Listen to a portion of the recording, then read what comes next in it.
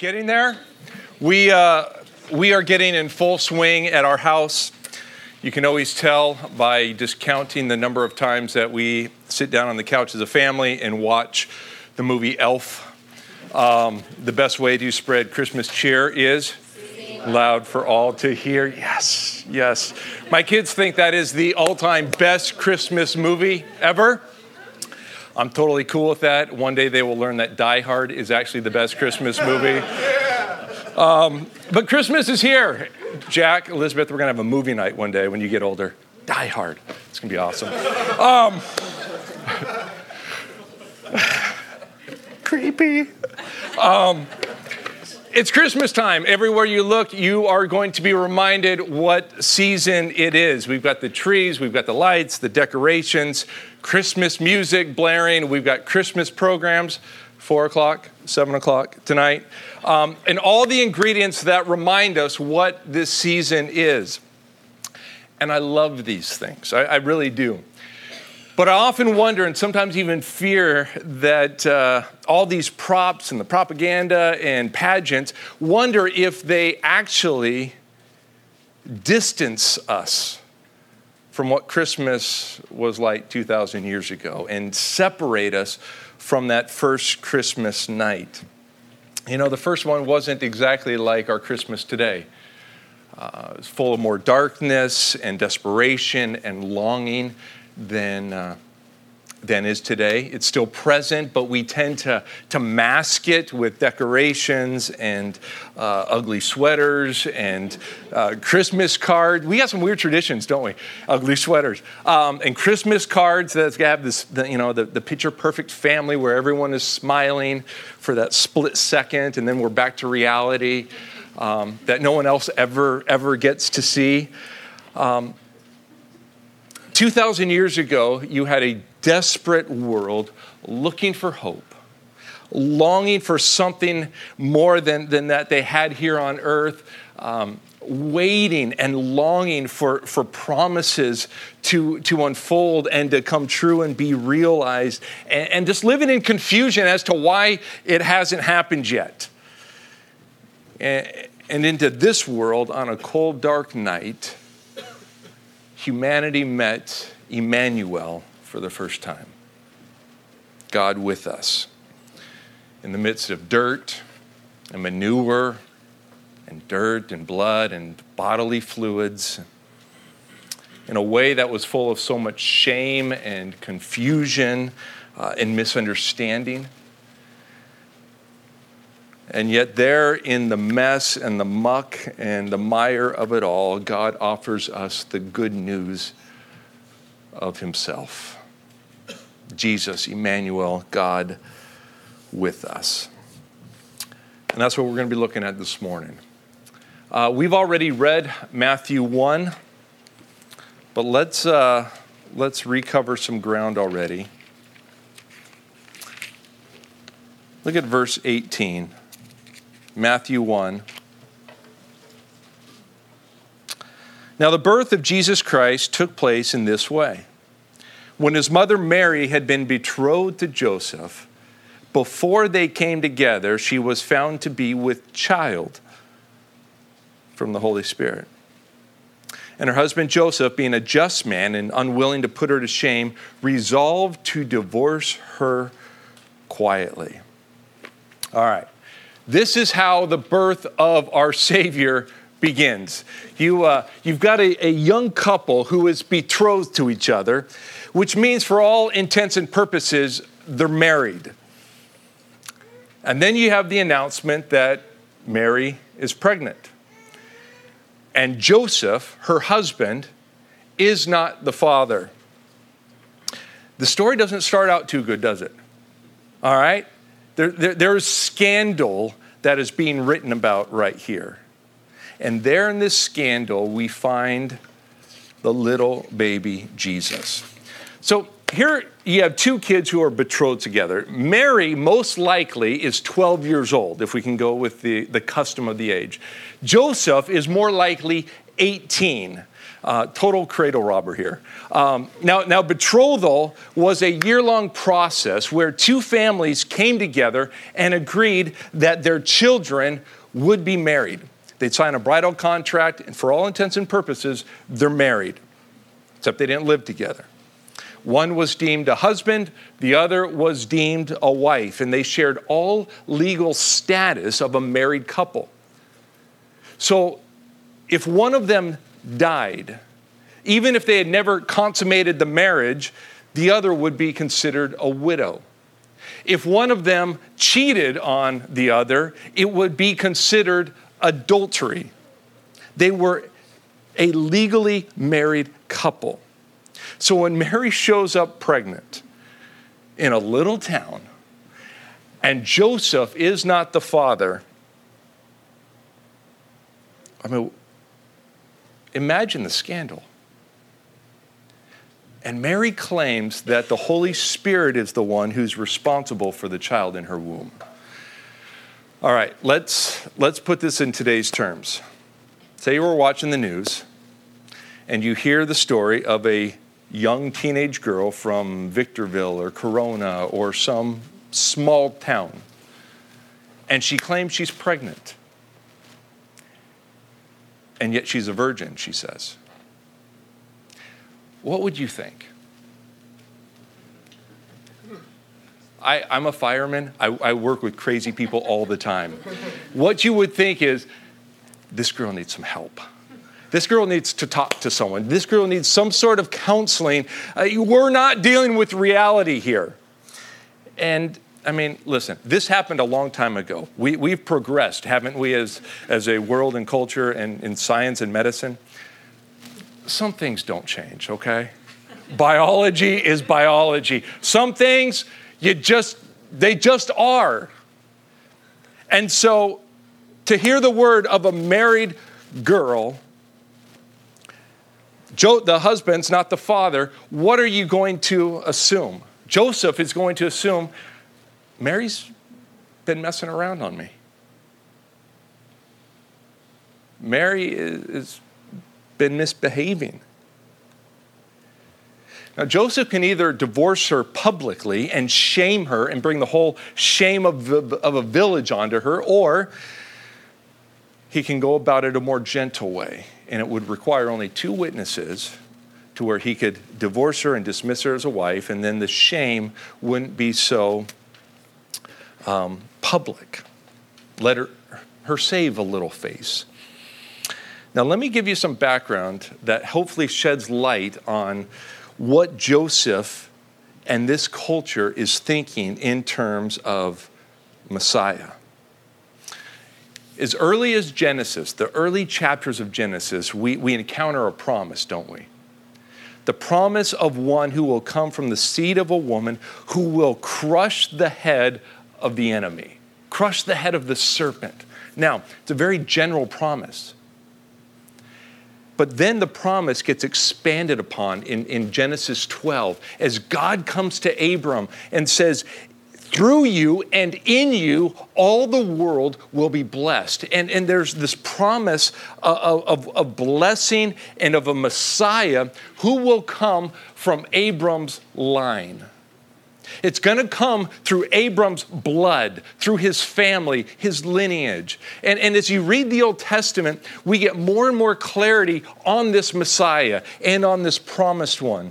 Genesis 39, it says that this ruler, this Messiah, will come from the line of Judah, the tribe of Judah. 2 Samuel 7, we're told that from the line of David will come this ruler. And so the point being made is Messiah is going to come from a specific bloodline, from a specific set of offspring. Why is this important? If you're Jewish and you're anticipating the Messiah, you're going to realize he's going to come through your bloodline, which means it is essential to protect that bloodline. If you intermarried, you would dilute and pollute the blood, which means from that union, Messiah would not and could not come according to the promises. And so there became this value, man, We can't let our blood get infected. We can't let it get polluted or diluted because we're expecting Messiah to come from us. And because of this, all sorts of prohibitions and rules and boundaries were created to protect the bloodline. And now that's why you've got, in the law, Old Testament law, certain prohibitions about who you can marry and who you can't, who you can have union with and who you can't. Leviticus 18 talks about many of these unlawful unions, unlawful, marriages.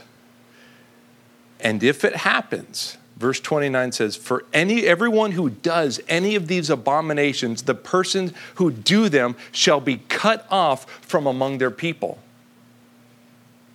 There's major consequences if you go down that path. If you allow your lineage to get polluted or diluted by marrying outsiders. And then Deuteronomy has a further description. Has to do with the results of that sort of union. Deuteronomy 23:2. No one born of a forbidden union may enter the assembly of the Lord. Even to the 10th generation, none of his descendants may enter the assembly of the Lord. It's important to get clear here on what the law is talking about here. It's referring to someone born of a forbidden marriage, either because they've married outside or because one is already married. Now, our older translations in Deuteronomy actually call this a bastard, which somewhat misses a lot of the nuances of what it's referring to. The term was called mamzer. The mamzer was an illegitimate child because either it was the product of a union that could never be sanctioned by God, either because of race or because of status, one being already married. You can't marry someone who's already married, and so the offspring was left with this stigma, this label called mamzer. This designation was devastating. And we saw in Deuteronomy, mamzer could not enter into the company of the Lord for 10 generations. For 10 generations, they're an outcast. They're unclean. They're not welcomed as part of God's people. Now, because the designation was so severe, the rabbis and the religious leaders tried to protect as many people as possible. And they said, we will use this term and designate as few people as possible. There must be 2 witnesses to the act of conception. If there's 2 witnesses, then we can't help but follow God's law and keep them as outcasts. And so if there were 2 witnesses who saw a couple who together would form one of these forbidden unions, go into a room alone and come out and later was found that the woman was with child, that would be considered as 2 witnesses. Now, if there were no witnesses and there was no admission of guilt, there were just questions about a person's legitimacy in their birth, they would be referred to as a doubtful mamzer. These were people who just had questionable circumstances surrounding their birth and their parents. No eyewitnesses, just uncertainty as to who the father is. Now let's look at Matthew 1 again. Birth of Jesus took place this way. When his mother Mary had been betrothed to Joseph, married, before they came together, she was found to be with child. Now, if you're Jewish and you're reading this, you're going to stop and pause and go, mamzer? Jesus, a mamzer? A doubtful mamzer? Matthew's audience is a Jewish audience. Now, We read this story and go, yeah, this is part of the Christmas story. We get it. We hear it. This is, no, I mean, don't clean and tidy this story up. There's scandal here. Whether or not it could be proven, anyone born under questionable circumstances was deemed either a mamzer or doubtful mamzer. So you understand now why Joseph is planning on divorcing Mary. Because if he steps into this marriage officially and consummates the marriage, guess what? He loses his status as a righteous man. The text is just, in this translation that I have, it calls him a just man. New American Standard, New International call him a righteous man. He loses that status culturally and socially if he marries Mary. Now, Jesus, you might be thinking, where was he ever called a mamzer? Where was he labeled a mamzer? Because in one sense, he fits the definitions. In others, there are just so many questions. And it's just interesting to see what happens to Jesus through his ministry on earth. Go to Mark 6. Mark 6. In Jesus' life, we see all sorts of insults and attacks made on Jesus that help us realize that the scandal of Christmas and the circumstances surrounding his birth have lived on. Mark 6:1. He went away from there and came to his hometown, and his disciples followed him. And on the Sabbath day, he began to teach in the synagogue, and many who heard him were astonished, saying, "Where did this man get these things? What is the wisdom given to him? How are such mighty works done by his hands? Is not this the carpenter?" And what's it say? The son of Mary? Now, to us, that sounds like not a big deal. But in the first century, you need to know you were never referred to by your mother's name. You were either referred to by the region you came from, so Jesus would be known as Jesus of Nazareth, or you were referred to by your father's name. Jesus' name was Yeshua ben Yosef, Jesus, son of Joseph. You never referred to a person by their mother's name unless there was question as to who your father was. So to call someone Jesus, son of Mary, was an insult because you're saying, we don't know who his dad is. And so his hometown is taunting him. Where did he get all this stuff? Where did he get all this wisdom? Aren't you just a carpenter? Aren't you just Mary's son? And in ancient rabbinical sources, we have all these rabbis and teachers being quoted and referred to. Not one time is any of them referred to as the son of their mother. They're always referred to as the son of their father. Now, they're calling Jesus an illegitimate child. Go to John 8.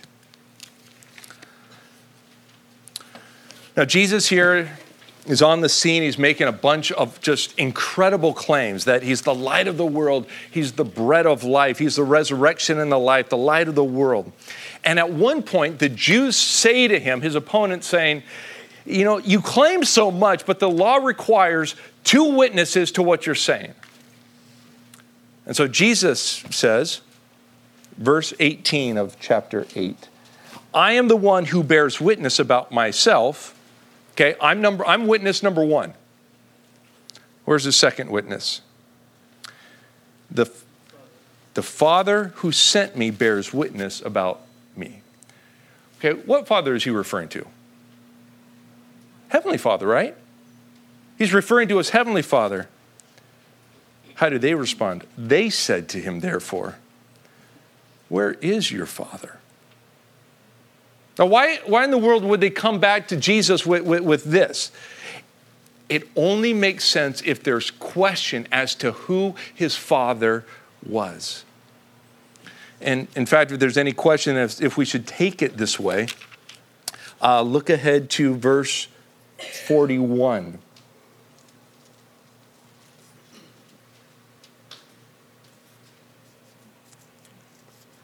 Jews are saying they're sons of Abraham. Jesus says, no, you're actually sons of the devil, which doesn't make friends.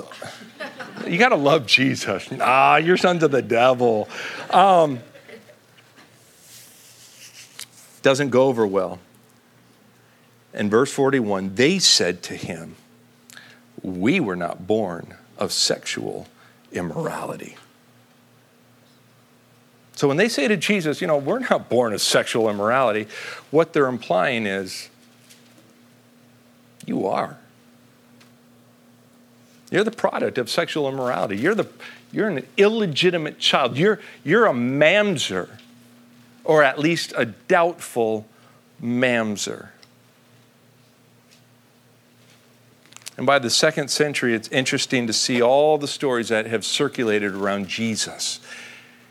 And in Jewish sources, in pagan sources, we hear these stories of how Mary tried to hide the shame of the circumstances surrounding her birth, that she was actually impregnated by a Roman soldier named Panthera. Now, you only get there if you realize there's questions about this story that we've just read. That the Christmas story actually is wrapped up in a lot of scandal, in a lot of wonderment of who this Jesus is. And though we see Jesus' virgin birth as a fulfillment of all these Old Testament promises of one who will be Messiah, it's just interesting to see all the questions it raises. Isn't that Mary's boy? Where is your father? We're not illegitimate children. We're not products of sexual immorality. And think about this.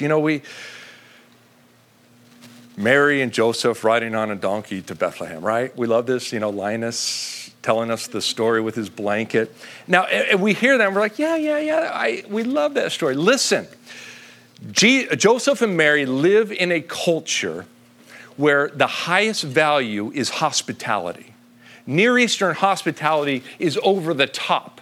And in such an honor and shame culture, the honor you received is in direct relation to how hospitable you are. You read Genesis 19, right? You've got Lot, and he's living in Sodom, and these two angels, these two visitors come, and he welcomes them into his house. And the men of Sodom come to rape his visitors. And what does Lot do? Hey, guys, don't touch my guests, but you can have my 2 virgin daughters. I mean, okay, I'm the dad of 2 girls. Dude, you can have the visitors, Don't touch my daughters. That's listen to the heart of a father. But why would you do this? Well, hospitality was such a high value. You ever seen Lone Survivor? Movie about the one Navy SEAL who, everyone else gets dead and he runs away, and he ends up in this little this village, and this village of these simple people protect him against all threats and danger of the Taliban. And why would you do that? Because hospitality is unmatched. And you say, well, there was no room for them in the inn. Well, in this world, you don't have a Motel 6, you don't have Holiday Inns, you don't need them because of this hospitality value. They travel to Bethlehem for a census, which means Joseph has family there. Why in the world can they not find a place to stay? You would give up your own room, your own bed. You would make room for a young teenage girl who is on the verge of giving birth. It only makes sense if the scandal of Mary's pregnancy followed them to Bethlehem. And then to harbor such activity would almost make you an accomplice. It would make you condone her behavior and her evil actions. And so they are forced to go find shelter elsewhere, to where Jesus is born, outside. Can't prove that. But knowing this world and knowing the Jewish mindset, you've got to wonder the details of Jesus' birth and all the scandal that it brought. Now, what does this teach us? And I want us to see this morning how God chose to come to us. You know, why did the King of the universe, whose glory is unmatched, whose glory is infinite, choose to come in this way? Why does royalty that demands pomp and parades and palaces choose to come with such questionable circumstances that would leave so many stigmas and labels and make him an outcast in so many ways? That would cause two young teenagers so much embarrassment for their whole lives. Why did he come in a way that when you read the story, if you're part of the Jewish audience, you would step back and go, Mamzer? See, the good news of Christmas is that God drew near. That he didn't shake his head at us and say, you guys screwed it up, you fix it. But the good news goes deeper than this. It's not just that he came to save us, it's how he came. He came in the most humble, unexpected ways to be for us Emmanuel, God with us. And in doing so, he arranges things to where every human pain and evil and suffering that we face in this world, he would face. Which takes away our ability to shake our finger at God and say, you're up there, we're down here, you don't get it. Emmanuel is God's way of saying, oh, I do care. And I do understand. All the evil and suffering, all the wickedness that's done. Christmas is God's way of saying, I understand. He knows what it's like to be betrayed, to be abandoned, to be insulted, to be ignored, to be neglected. And all the evils that we have experienced, this Jesus has experienced it without sin. He really is Emmanuel, God with us. Not just in his 3-year ministry, but since his birth. And so at Christmas, we celebrate not just a Messiah who will save us from our sins, but we celebrate a God who comes close to us in the pain and suffering and brokenness of our lives. Who can rightfully say, not just, I care, but who can rightfully say, I understand. I mean, we know the power of journeying in life with someone who gets it, don't we? I mean, why do you think, AA has a sponsored program of someone who has been there? They don't want certain people to be sponsors. They won't do any good because they haven't been down that road. They're going to choose people who have been there, who have been in the midst of the struggle, who say, I get it. I know how hard it is. And I've got your back. And I will support you. And they're not going to compete to see who's been sober longer, who's been clean longer, because they know it's not that kind of deal. It's a more desperate than that.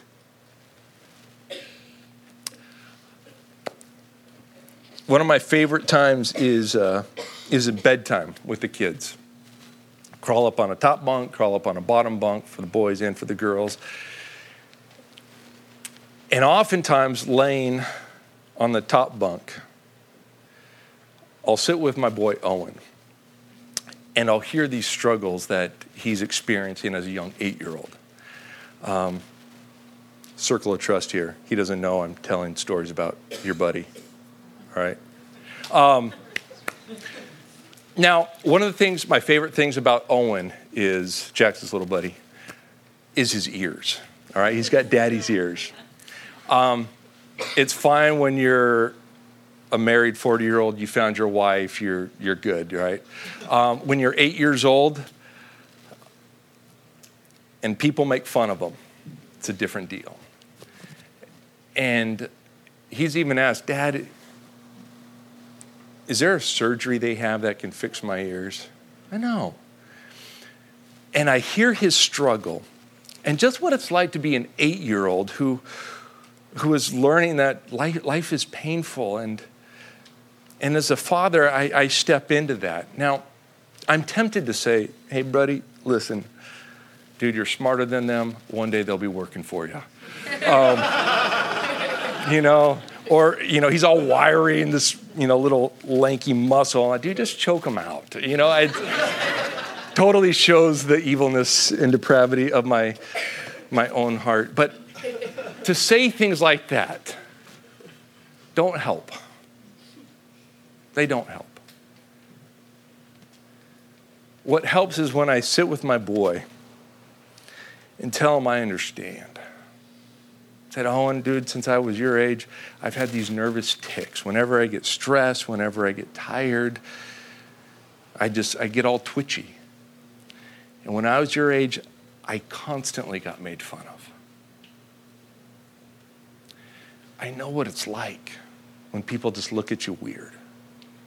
I know what it's like to wonder, why did God make me like this? I understand what it is to try to compensate and buddy, I know how to compensate right and I know how to compensate wrong. What helps is to tell him I understand. What helps is to tell my boy, listen, this is an area where I've gotten to meet God. And these are questions. I don't know why God has made us the way he does. But I do know that he delights in what he's made. What helps my son is being able to tell him, yes, that I care, but also that I understand. And Christmas for us is Emmanuel. It's God with us, a God who comes not just in the flesh, but arranges for himself to come in a way that is so wrapped up with questionable circumstances and labels and stigmas in order to undergo all the evils and injustices and pain that we do so that he can rightfully say, I am Emmanuel. I am God with you. I understand. And this is a message that is desperately needed today. Last week, I was having coffee with Kenny. We were just catching up and talking about life, and he was asking about work and just asking how I deal with all the tragedies that you see as a fireman. And I said, it's kind of sad, but you just get used to it. I said, the only things I don't get used to are incidents involving children and suicides. Suicides are so dark and depressing / demonic that I've never gotten used to those. Well, the next day I'm at work and we get a call for some unknown medical, and we show up and we're standing outside this high-end apartment and we hear something going on inside, and the person who called is there, and they said, my friend, I came to check on her. She wasn't sounding right on the phone, and she opened the door and she's all bloody and she slammed the door and locked herself in. I don't know what's going on, but she needs some help. And so we waited for the manager to come and unlock the door so we didn't need to force entry and bust the door. And I cracked the door open and just peek in. I mean, I've been attacked by psycho chicks, who just, you get a little, twitchy, which don't help my twitchiness. And I peer in, and there's just one light that's really dim. And so I can't make out everything, but the whole place is destroyed. Big glass dining room table shattered. Everything glass, trash, thing is destroyed. And as you walk into a kitchen with a normal standard 8-foot ceiling, and then the apartment opens up. There's a loft upstairs and just opens up wide. And I'm just trying to make it on the light, and I see 2 feet at the ceiling line, just dangling and barely swinging. And we had just heard someone in that apartment I mean, it looked like a not scary farm prop. And you just don't get used to those things. And normally they're dead, but we had just heard her. And so I ran up the stairs, me and the other guy who was on the truck with me, and reached down and pulled this gal up and cut the rope off from her neck. And we're sitting there and just doing what we can, checking pulse, respirations, and all. And seconds later, through this collapsed trachea, she just starts snoring. And I kid you not, minutes later, I'm staring this beautiful woman in the face, talking to her. And I'm saying, why? Turned out she was some soap opera star, and, the fame, the money, the good looks, everything that comes with that lifestyle that you think people would just clamor for, wasn't enough. And I'm sitting here and I've been studying, what is it like for Jesus to be an outcast, a mamzer? What is it like to have a stigma? What is it to be Jesus, Emmanuel, God with us? And I'm just looking at this woman saying, what she needs to hear is Emmanuel. What she needs is the message of God with us. You don't have to go to those extremes. And while we're talking, she's taking the rope and trying to put it back over her neck. And I'm getting ticked at her. No! We have a world that is in desperate need to hear the message, the true message of Emmanuel, of God with us. Why was it that so many misfits and outcasts just flocked to Jesus? Was it because they saw a Savior that they could relate to? Was it that they saw a God who actually they believed understood what it is to be marginalized, to be outcast, to be set on the fringes of society? They saw a God who became flesh. As Philippians 2 says, not counting equality with God a thing to be grasped, though he could have, but made himself nothing, taking the form of a servant. And what did that servant look like? He came in the least expected way. If anyone deserved glory or parades or palaces, it was Jesus. And yet the way he shows up in our world, the way he shows up on the scene, and this unexpected scandal of a mamzer. And so where do we get to meet Jesus this Christmas? We meet him in the brokenness and the pain of life. We get to meet him in our grief and our despair. We get to meet him in our sorrow and move towards him and have him move towards us and hear him say not just, I care, but we get to hear him say, I understand. I am Emmanuel. I am God with us. And so instead of pointing our fingers at God and saying, you don't get it, you don't understand, we're able to fall down and worship because of the way he came. Emmanuel, God with us. Let's pray.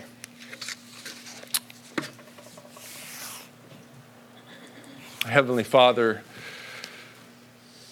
as your people, we thank you for sending your son Jesus to truly become Emmanuel, to truly be God with us, a God who cares and a God who understands because of the way that you came, Jesus, and the life that you lived, Jesus. And so this Christmas, this day, this season, this week, Lord, would we find you in the places of longing, in the places of grief, in the places of sorrow? Would we find you all around as we look to you and look for a God who gets it? And we thank you for this. In Jesus' name we pray. Amen.